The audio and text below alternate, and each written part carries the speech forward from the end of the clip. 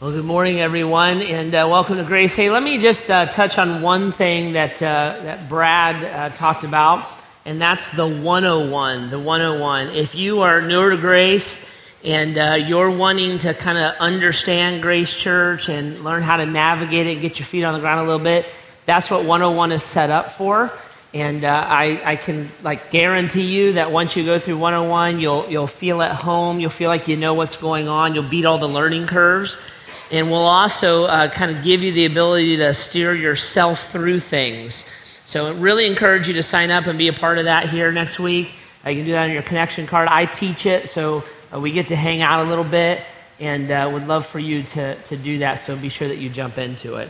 Well, we're in a new series right now called Before and After. We started it last weekend, and in this series what we're doing is we're looking at different folks in the Bible who had one perspective of Jesus before his death and resurrection, and then they did a 180. After he rose again from the dead, he interacted with them personally, and you see this complete shift happen in their life. People that thought he was crazy, people that denied he was God, people who opposed him, and then those same people interacted with the resurrected Jesus Christ, and that interaction changed everything, changed their worldview, changed their faith, their passions, and they went to their grave. All but one that we're going to talk about was executed because they would not recant that claim that I interacted with the resurrected Jesus Christ and he is God, and I will literally lay my life down for that belief. So we're going to look at them over the next few weeks and dig at that. Last weekend, if you weren't able to be here, we started the conversation just by digging at the resurrection itself. And encourage you, if you want to kind of catch up on those details, go out to our website, graceohio.org, and you can watch those conversations there. You can listen to it. You get a podcast for free if you want. It'll fill in a bunch of those blanks. And then now this weekend, we want to start kind of building off of that conversation. So if we're talking about people who viewed Jesus one way and then did a 180 after they interacted with him in the resurrection, you have to start with Jesus' family.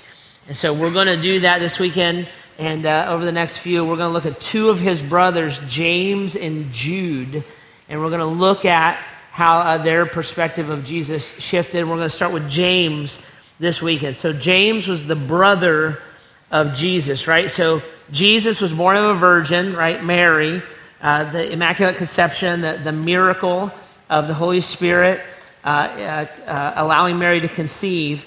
Jesus had an earthly father, Joseph, but Joseph wasn't Jesus' biological father. Mary was his biological mother, right? Then there's the miracle of her conception. But then Joseph and Mary went on to have other children, right?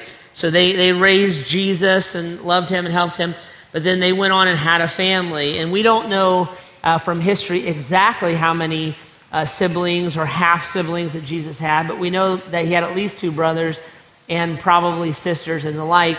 And two of those folks was James and then Jude. Now, history tells us, and oral history tells us, that James was probably the second child of Joseph and Mary, or at a minimum, the second son of Joseph and Mary.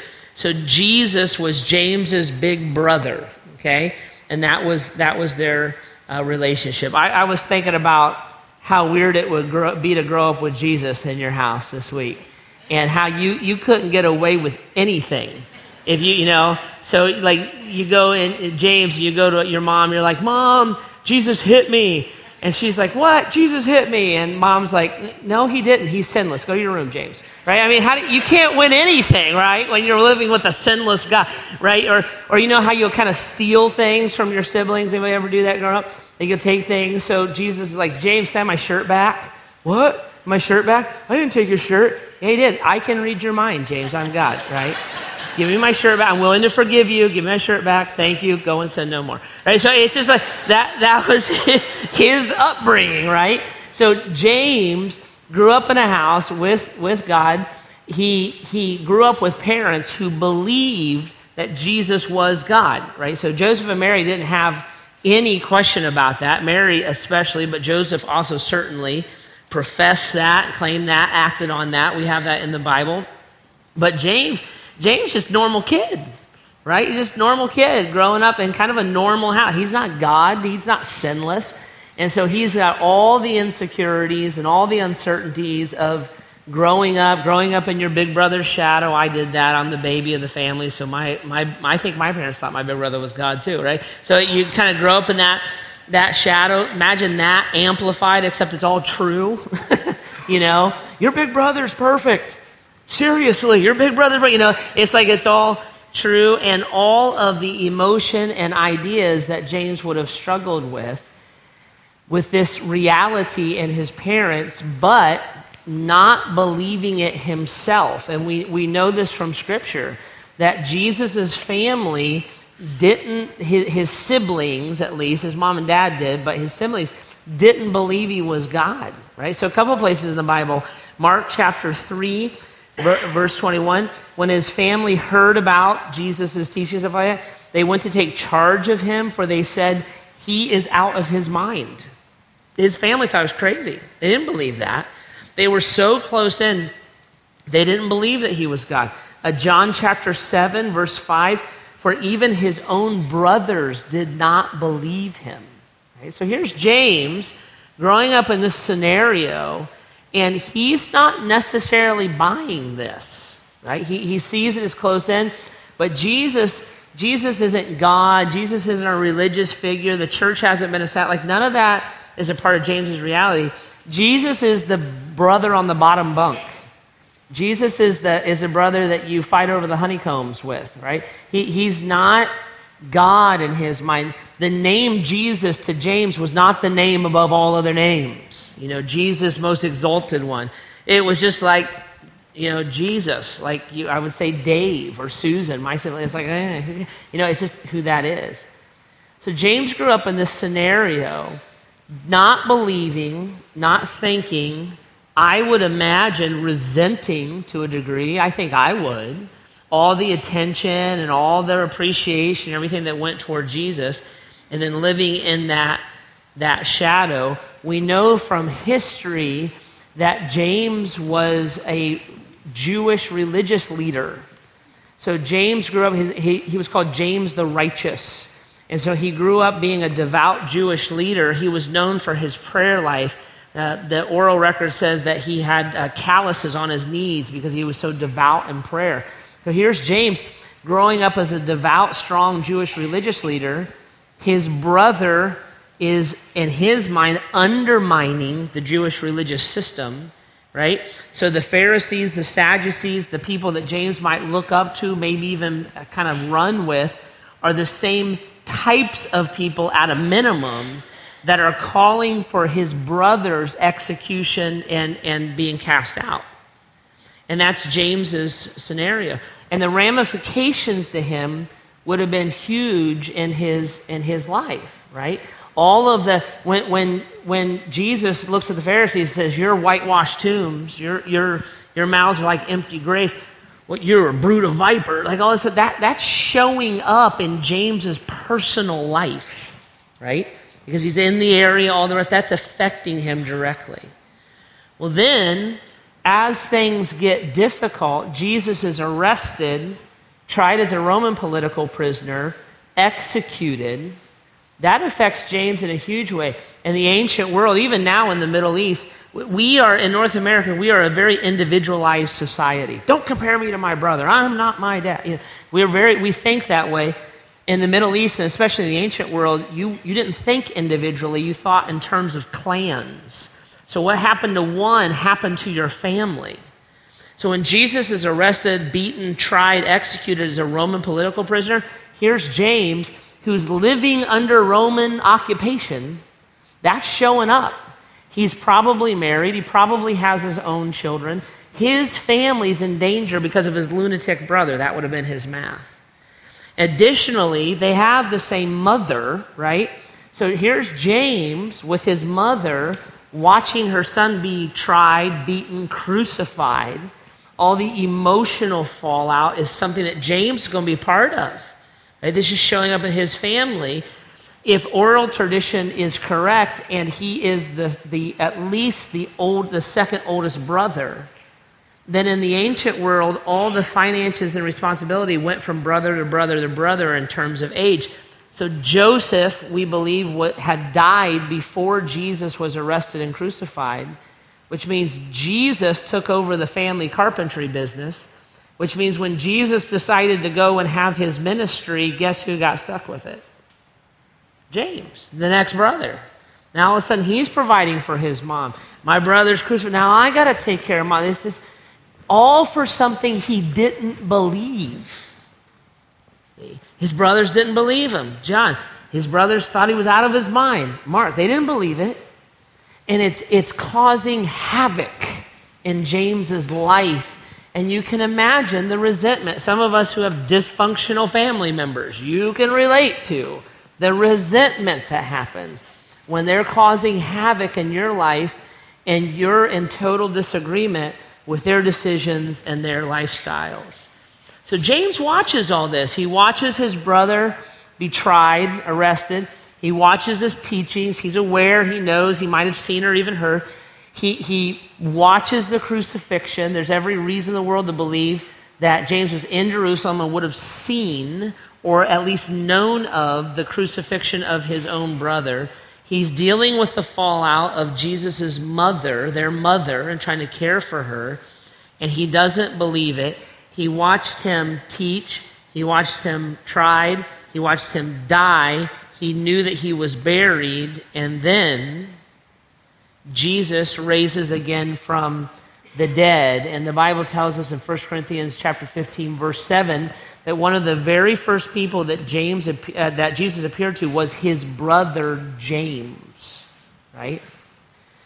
Once Jesus, the resurrected Jesus, the bodily resurrected Jesus, so Jesus didn't just die in spirit and raise again in spirit. His body died, and by his own power, he resurrected himself, his body from the dead.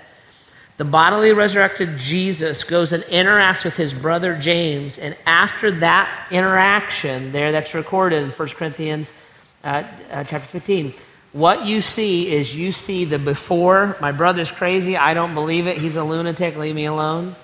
And then you see an after that is one of the most dynamic shifts that you'll ever see in anybody's life. Because James went to being a denier and frustrated with his brother to calling his own brother my Lord, Jesus Christ. Now remember, it's so funny to think of. Jesus Christ was not attached to the idea of Lord and Savior or religion or worship for James. It's just his brother. That was his name, Jesus. So when he attaches that word, he is my Lord, Jesus Christ, is a major statement on James's part. And you see this transformation. In fact, history tells us, and the Bible affirms, James goes on and he becomes, in essence, the bishop or the pastor of Jerusalem. Acts 15 talks about that. How he oversaw the early church. Remember, everything's just beginning. There's no older Christians. There's no established church. So James is one of the apostles. He has authority to speak on Jesus' behalf and tell the church kind of how to arrange themselves and what it means to follow Jesus. And then later on in Galatians chapter 2, you have recorded that James's authority was on par with Paul and Peter's. So the early church, they would have thought of James, Peter, and Paul as all being the apostles, all having authority and kind of ruling. The Bible uses that word. We would call it overseeing or leading the early church. So my brother's crazy. We don't believe him. To I am leading his charge. The church is the cause of Jesus, and that cause was James's cause. And my brother is Lord and Savior. And he believed this to such a depth that he gave his life for it. Oral tradition says that James was shoved off the roof of the temple, fell to the ground, it didn't kill him, but then the Jewish leaders picked up stones. It was called stoning someone. They literally would throw stones at a person until they were killed by it. Oral tradition says that. The most authoritative written history is by the historian Josephus. He was a Roman historian, and he affirms for sure the second half of that James was stoned to death because he would not recant or retract his belief that his brother Jesus was in fact his Lord and Savior, that Jesus was Lord. It's fascinating.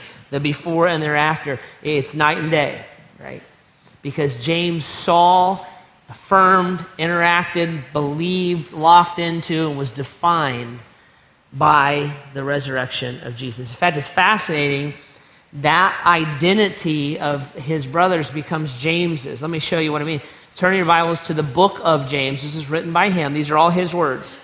So the book of James. If you don't have a Bible, there's some there in the chairs. It's page 847 in those Bibles. And if you're electronic, we use the YouVersion app. So open that up or download it if you want. Hit live, and our zip code is 44333. So James chapter 1, verse 1. Look how he identifies himself. James, a servant of God and of the Lord Jesus Christ. So James, in essence, says, hey, guys, listen, from now on, when you think of me as a servant of God and of my Lord Jesus Christ. You mean your brother? Yep. The one executed, the one resurrected. Yeah, absolutely. I interacted with him, and I call him my Savior and my Lord. And James goes on and he writes this letter, and it's fascinating in this letter. He's writing to other Jewish people. Most early Christians were Jewish converts. And he's helping them understand what it means to follow Jesus. And I believe this letter should be read in the tone of a loving pastor. That's what James was. He was a bishop. He was a pastor of a city. And so he's lovingly encouraging, challenging, sometimes correcting his congregation. But you see kind of his heart come out in it. And what he does is he says, guys, listen, if you are a servant of God and our Lord Jesus Christ, this is how all this shows up in your life. And this is kind of the evidences of it, or the things that are going to happen as the power and the love of God become the defining features of your life. So just look at some of the things he says. For instance, he's like, there's life change, there's significant life change. So for instance, James says Christ followers, their perspective shift. They're going to view their trials differently. James chapter 1, verses 2 and following. Consider it pure joy, my brothers and sisters, whenever you face trials of many kinds, because you know that the testing of your faith develops perseverance, and perseverance, let perseverance finish its work so that you may be mature and complete, not lacking anything. James says, hey, before I was a follower of Christ, I was all about security and comfort and getting ahead, even in a religious system. I was about doing the best to make my mark. Now that I've interacted with the resurrected Jesus, my mind is clear, my heart is clear. I realize that the greatest thing that can happen for me in life is to become more and more like my brother, Jesus. And my brother taught me that trials is the fastest way to spiritual maturity. So whenever something difficult happens, I'm like, that's money, right? I'm counting it as joy because I want to be like Christ more than anything else in my life. And he said, if you're a servant of God and our Lord Jesus Christ, that's how your perspective is. It shifts, it changes from what it used to be. He goes on, for instance, and he says, our love for people is different because we're a follower of Jesus Christ. Look at chapter 2. Verses 8 and following. He says, if you really keep the royal law found in Scripture to love your neighbor as yourself, you are doing right. But if you show favoritism, you sin and you are convicted by the law as lawbreakers. That's a big deal because James was a Jewish leader who was defined by Jewish law and legalism that was all about favoritism. Who's clean, who's unclean, who's acceptable, who's not acceptable. And James says, man, if you're a follower of Jesus now, servant of God and our Lord Jesus Christ, all that shifts. Well, how come? Because we're driven by love. We're driven by love. We love everybody. Doesn't matter if you're rich, poor, square, round. Doesn't matter. We love everybody. Well, how come? Doesn't matter what your ethnic background is or your religious background. We'll love you. Well, why? Because we recognize how we've been loved. And so the love of God flows through us, so to say. It's given to us, and it comes out of us, it's given to someone else. So favoritism, the church should never be marked by favoritism. No, we should never look at someone else and say, because you're not like this, we don't offer you It's nonsense. James says that's not what the people of God do. It's not what the people of God do. See, we're changed. We're different. He would say this. He would say that the people of God, our actions change because of the love and the truth of God that defines us. Now look at verse 18, same chapter 2 of James. But someone will say, you have faith, I have deeds. Show me your faith without deeds, and I'll show you my faith by my deeds. You believe there is one God. Good, even the demons believe that and shudder. Ancient Jewish people were monotheistic. They believe that there's one God. By the way, Christians share that same belief, right? And we believe that there's only one God. And James is in essence saying, so you've got your theology and doctrine right, who cares? So you know that there's only one God. It's true, but who cares? The demons know that. Who cares? You have faith. I have, let me show you. I'll show you my faith by my deeds. In other words, as my relationship with God changes me, now you know that my faith is sincere. Spiritual depth isn't information. Spiritual depth is life change. And the degree to which my life is altered by loving God and knowing his heart, that's faith, right?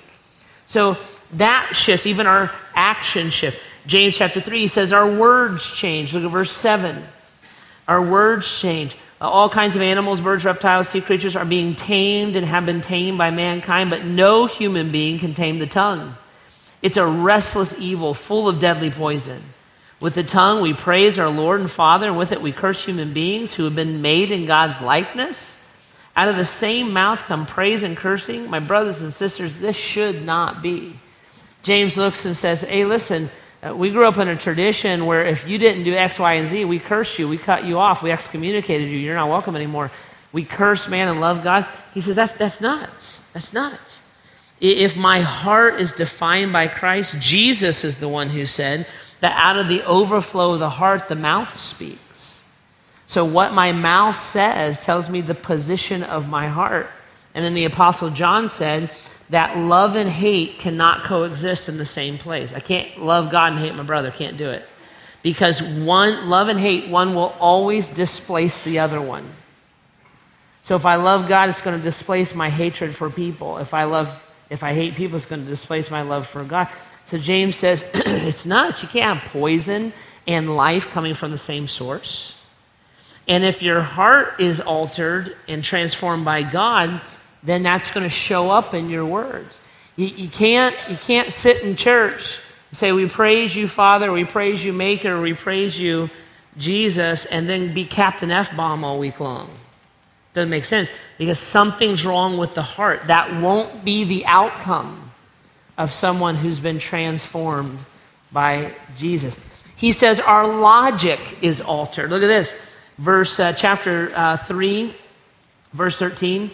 Who is wise and understanding among you? Let them show it by their good life, by deeds done in humility that come from wisdom. But if you harbor bitterness and selfish ambition in your hearts, don't boast about it or deny the truth. Such wisdom does not come down from heaven, but is earthly, unspiritual, and demonic. For where you have envy and selfish ambition, there you find disorder and every evil practice. But the wisdom that comes from heaven is first of all pure, then peace-loving, considerate, submissive, full of mercy and good fruit, impartial and sincere. Peacemakers who sow in peace reap a harvest of righteousness. James says our logic is altered. Where before we were followers of Jesus, it was every man for himself, right? Get ahead, look out for number one, do what you want, make your life happy. That made all the sense in the world. And he said that's actually a demonic way of thinking. But those of us who are altered by Christ, we're about loving God, loving our neighbor. Peace, righteousness, all these, the fruits of the Spirit, those are the outcomes of our life. And those are the things that we value and we want for life. We're shifted. The very way that we would view the world shifts because of the resurrected Jesus. And then finally, he says in chapter 4, verse 4, that even our allegiances change. Verse 4, you adulterous people, don't you know that friendship with the world means enmity with God? Therefore, anyone who chooses to be a friend of the world becomes an enemy of God. James is saying, guys, listen, You don't straddle the fence. See, you don't straddle the fence. If something makes sense, the world where you love these self-centered things and you live these immoral lives and you value these godless things and you crave it, you're an enemy of God. You're not a friend of God. Because people who've been transformed by the love of God, our allegiances shift. Where it's Christ above everything, even ourselves. We want that all the more. And that's indicative of someone who is confessing with their mouth that Jesus is Lord and believes in their heart that God raised them from the dead. Now, James writes this, and like I said, I believe this is written from the heart of a pastor, where he's saying to people, he's not wagging his finger as much as he's saying, guys, let me just look you in the eye and tell you what it is. This is what being a servant of God and our Lord Jesus Christ looks like. This is how it plays out. And it's how you measure your heart and your mind and your life when you look at the things of the Lord. In fact, I believe that the whole book of James is actually rooted in chapter 1. It's kind of anchored there in verse 21 and following. If you turn back there, I'll show you what I mean. Verse 21, this is, I think, kind of the corner piece of the whole thing, where he says this in verse 21, therefore, get rid of all moral filth and evil that is so prevalent, and humbly accept the word planted in you. Do not merely listen to the word, so deceive yourselves, do what it says. Anyone who listens to the word but does not do what it says is like someone who looks at his face in the mirror and after looking at himself goes away and immediately forgets what he looks like. But whoever looks intently into the perfect law that gives freedom and continues in it, not forgetting what they have heard, but doing it, they will be blessed in what they do. James is sharing his heart again here, and he says this, verse 21, get rid of all moral filth and evil that's so prevalent, and humbly accept the word planted in you that can save you. I have that phrase underlined in my Bible. Humbly accept the word planted in you that can save you. And James says this is the foundation of it all. Let's talk about this for a second. Why is that such a big deal? To humbly accept the word that is planted in you that can save you. I was talking with a group of guys. By the way, all men, I have a Bible study at 7:15 on Tuesday mornings that you're all welcome to come to. And I hang out with a bunch of guys on Tuesday mornings. We're going through the Bible. They're ugly, frightening people, especially in the morning. But they're fun to hang out with. But we were together last Tuesday, and somebody asked me a question. One of the guys asked me a question. They said, "Hey Jeff, how do you know like someone is sincere when they say I want to be a follower of Jesus, as opposed to like what's my ticket to heaven? You know, how do you know someone's sincere?" And I said, man, that's kind of a loaded question. I said, let me qualify it. Number one, God judges the heart, we don't. That's really important to remember. But God also tells us to judge each other. It's a big lie when someone says, don't judge me. Just say, you're not being biblical, okay? Because the Bible says that we are to look at each other's actions and we are to judge lovingly whether or not those actions line up with someone who says they love God. And we do that out of concern and love for each other, not to lord it over somebody's head. But if you say, I love Jesus, and then this life is going on over here, as a Christian, I'm to actually raise my hand and say, I don't think that goes together, right? So we're to judge each other's fruits, the Bible says. So God judges the hearts, but we are to look at each other's lives with love, motivated by love to do that. And I said, in that context, this is what I've seen over the years. I've been a pastor almost 21 years now. And consistently what I see is this. If someone is sincere about wanting salvation from Jesus and following Jesus, the thing that shows up in their life consistently is, ready? They quit arguing with the Bible. Across the board, they quit arguing with the Bible. The conversation totally changes. And it shifts from someone over here saying, now, tell me the 5 things I got to do to go to heaven and like not get hit by a bolt of lightning and like get my car to start in the morning. Like, what do I have to do? It shifts from that to, can you teach me how to download the love and the mind of God? Can you take me beyond like the do's and the don'ts and just get me into like the heartbeat and the passion? Because I want to love and follow Jesus. I don't know how to do it. And the conversation shifts from, tell me how to get God off my back, and it moves over to, tell me how to weave God into every aspect of my life. They quit arguing with the Bible, right? And so the low-hanging fruit, right, your speech, your life, your giving, your love, is like, gotta, give me more. What this is what James just said, is humbly accepting the word of God planted in you. I want to know God's heart, and I want to know God's mind, and I want to weave that into my life. I'm longing for it. I'm embracing it. I'm not arguing. I'm not rationalizing why that doesn't apply to me. I'm longing to make that a part of who I am and what I am. Now, it's fascinating. James is talking to people who are caught up in religious tradition, and he's saying to them, listen, this moral filth, this evil is so prevalent, low-hanging fruit. Get that out of your life. Come on, you can like knock it off, right?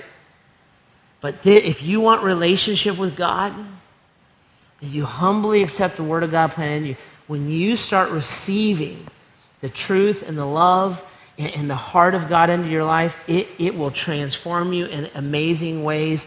And these are the ways you'll talk different, you'll think different, you'll logic different, you'll see it all shows up. Then he goes on, look what else he says. He says, do not merely listen to the word and so deceive yourself, do what it says. Now, why would James say that? Why would he say it? Why is that so much on his heart and his mind? Because he was a religious leader who knew the Bible but didn't know God. He deceived himself. He might say it this way, guys, I went to church every week. I prayed 5 times a day. I gave my tithe at the temple. I didn't smoke, drink, chew, date girls who do. Even back in the ancient world, I was an Ohio State fan. I did everything that I needed to do, right? And I deceived myself. Because in all of this right living, I didn't love Christ. There was no transformation in my life. Nothing was different besides I knew some different steps to take. And instead of playing golf on a beautiful Sunday morning, I showed up at church. And so he said, now this is the heart of a pastor. He's saying, don't do what I did. Don't deceive yourself. And then he says something fascinating here. Look at it, verse 22. He says, don't merely listen to the word, so deceive yourself. Do what it says, verse 23. Anyone who listens to the word but does not do what it says is like someone who looks at his face in a mirror and after looking at himself goes away and immediately forgets what he looks like. It's very, very fascinating. So he uses this picture, right? I look at the word. The word acts as a mirror to me. Okay? And someone who looks at the word and then ignores it is like someone who looks at his reflection and then walks away and forgets what he looks like. Now, just think about this for a second. Why do we look in the mirror? What's the first thing you do in the morning, right? You get up, you look in the mirror, right? I do it too. I look in the mirror. And when I look in the mirror, I think to myself, good job, God. Seriously, fantastic. High five right here, right? Everybody out in the cafe looking at me in high definition, you agree. Amen? Hallelujah. So I look in the mirror and I get the reflection. Why do we look in the mirror? We're going to look in the mirror, and when we stay in the mirror until the reflection matches the expectation. When the reflection matches the expectation, we're done in the mirror. So I look in the mirror, and I'm going to look in, I'm going to think, man, I need to shave.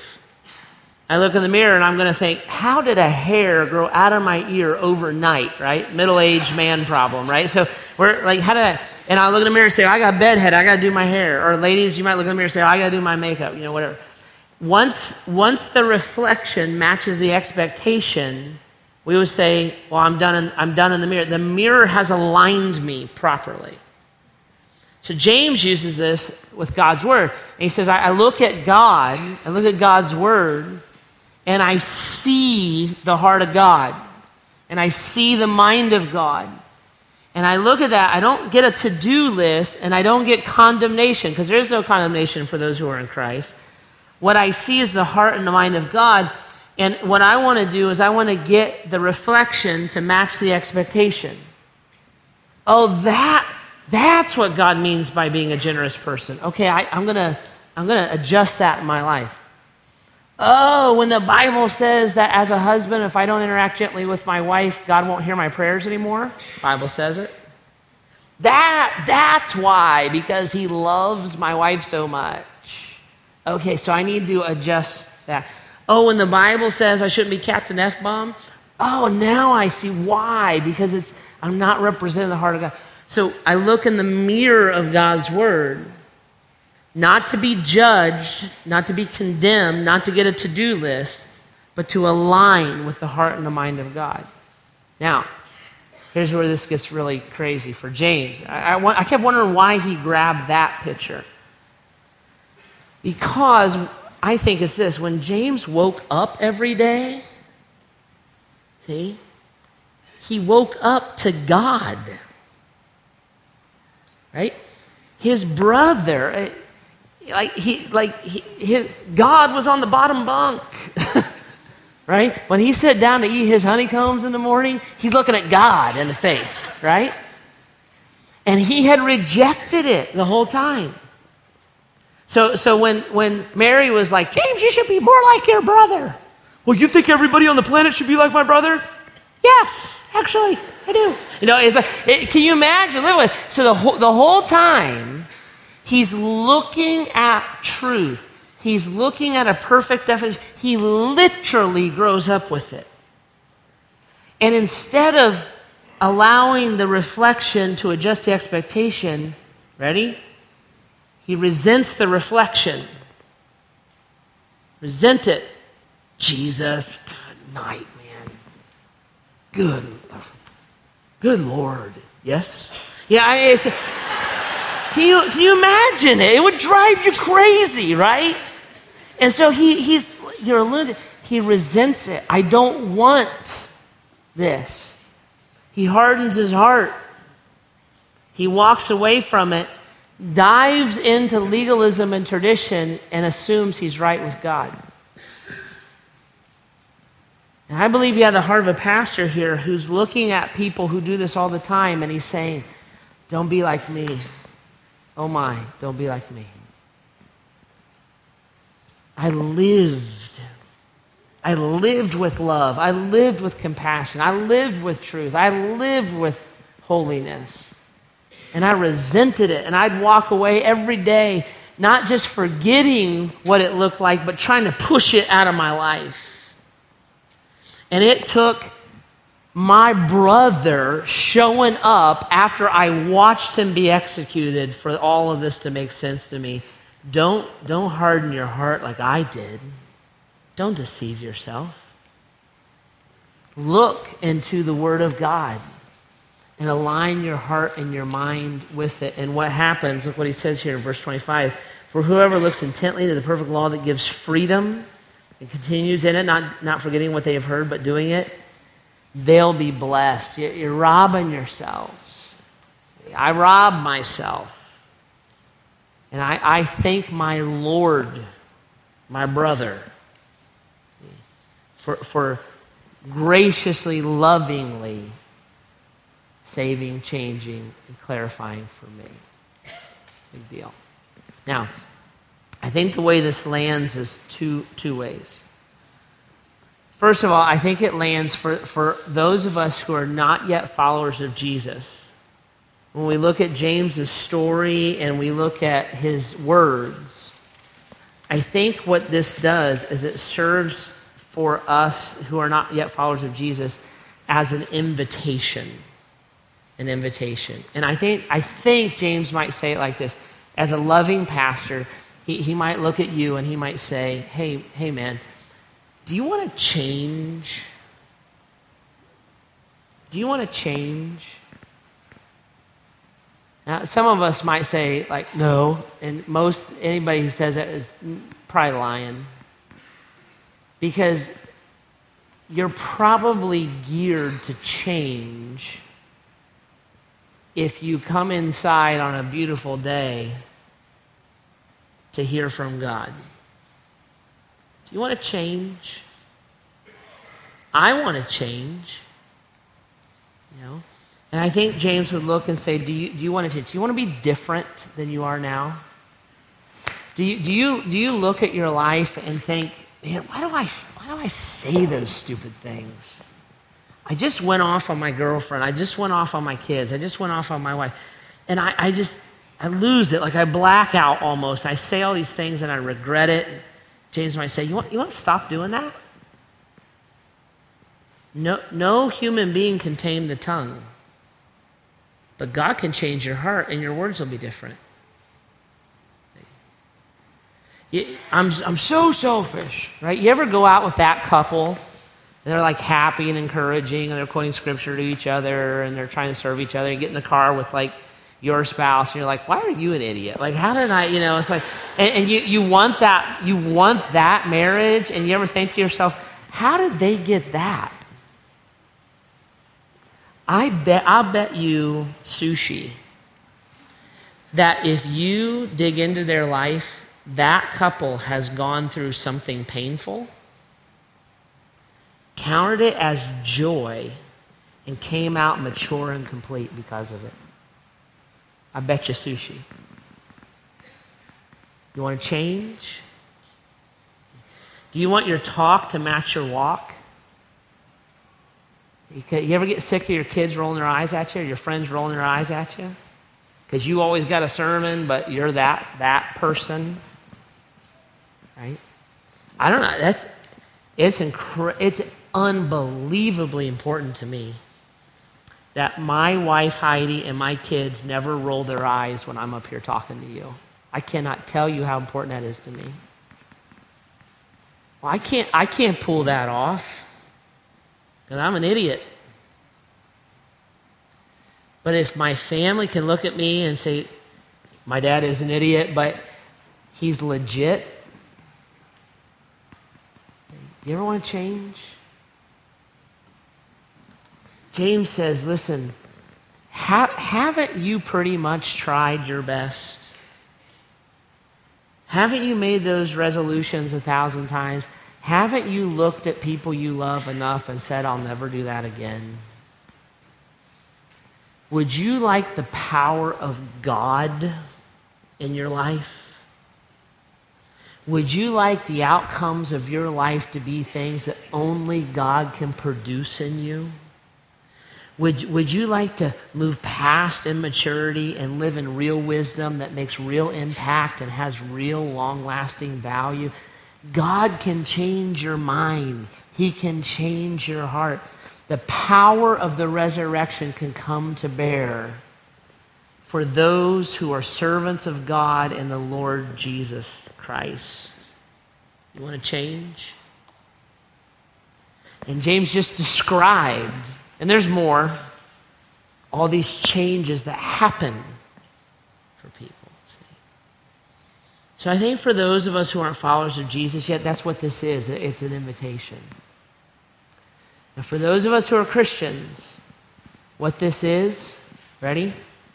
It's a reflection. It's a reflection. I'm looking into the perfect law, and I'm having reflected back to me the expectation. Not as judgment, because there's no condemnation for those who are in Jesus. God's not out to get you. He's your friend. See? It's not a to-do list. It's me looking and saying, I'm not arguing with the Bible. I want to humbly accept the Word of God planted in me. I want to be in line with God. How? James says, well, look into the mirror, and God will show you. And now you can know. You can pop that zit and pull that hair and put a little product in. And by the power of God in you, you can actually line your life up with the heart and the mind of God. Now, he has to empower. You don't do that by your own power. It's not a to-do list. It's the transforming power of God, where you can long for and love the things that God longs for and love. And as you receive the love of God and the power of God and the mercy of God and the truth of God into your life, you can keep looking at that reflection.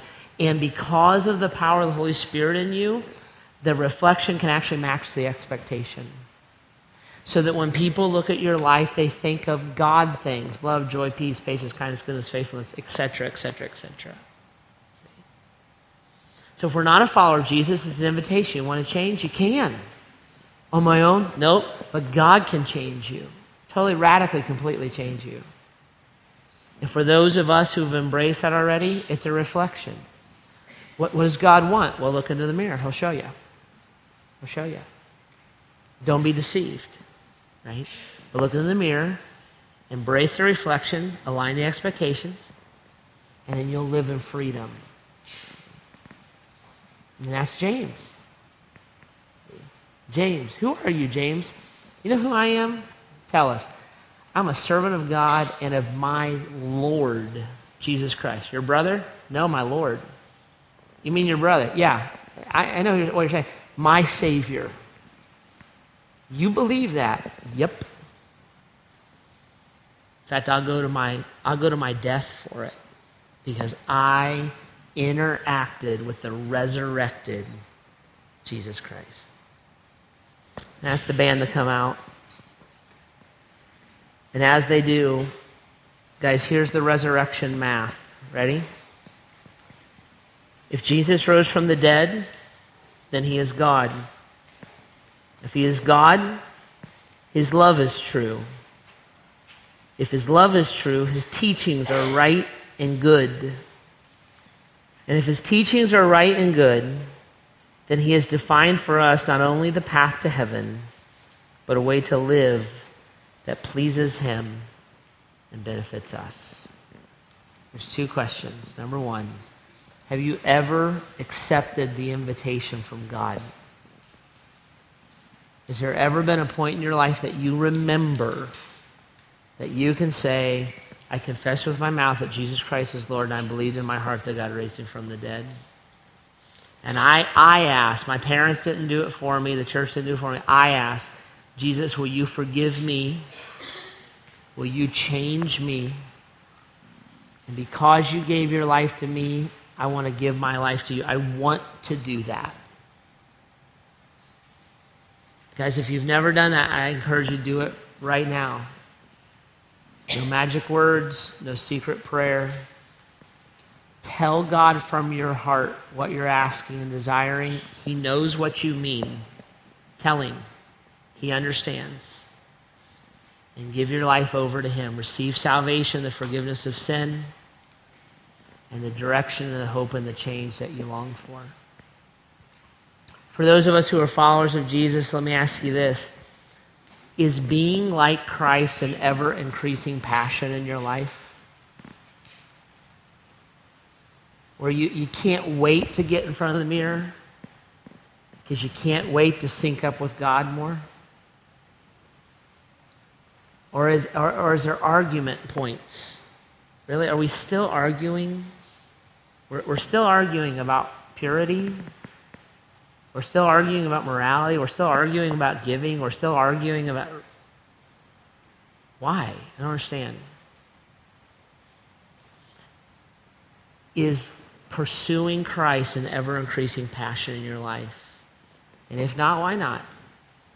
I really would encourage you to find the answer to that question. Because James would say, well, this is just the way it works. It's awesome. Okay. So think about it. Pray about it. I encourage you to be still for a few minutes. Everyone out in the cafe, I encourage you just to be still for a few minutes. Listen to the words of these songs. Use them as prayers. And give God that license and freedom to help you make the shift from before to after.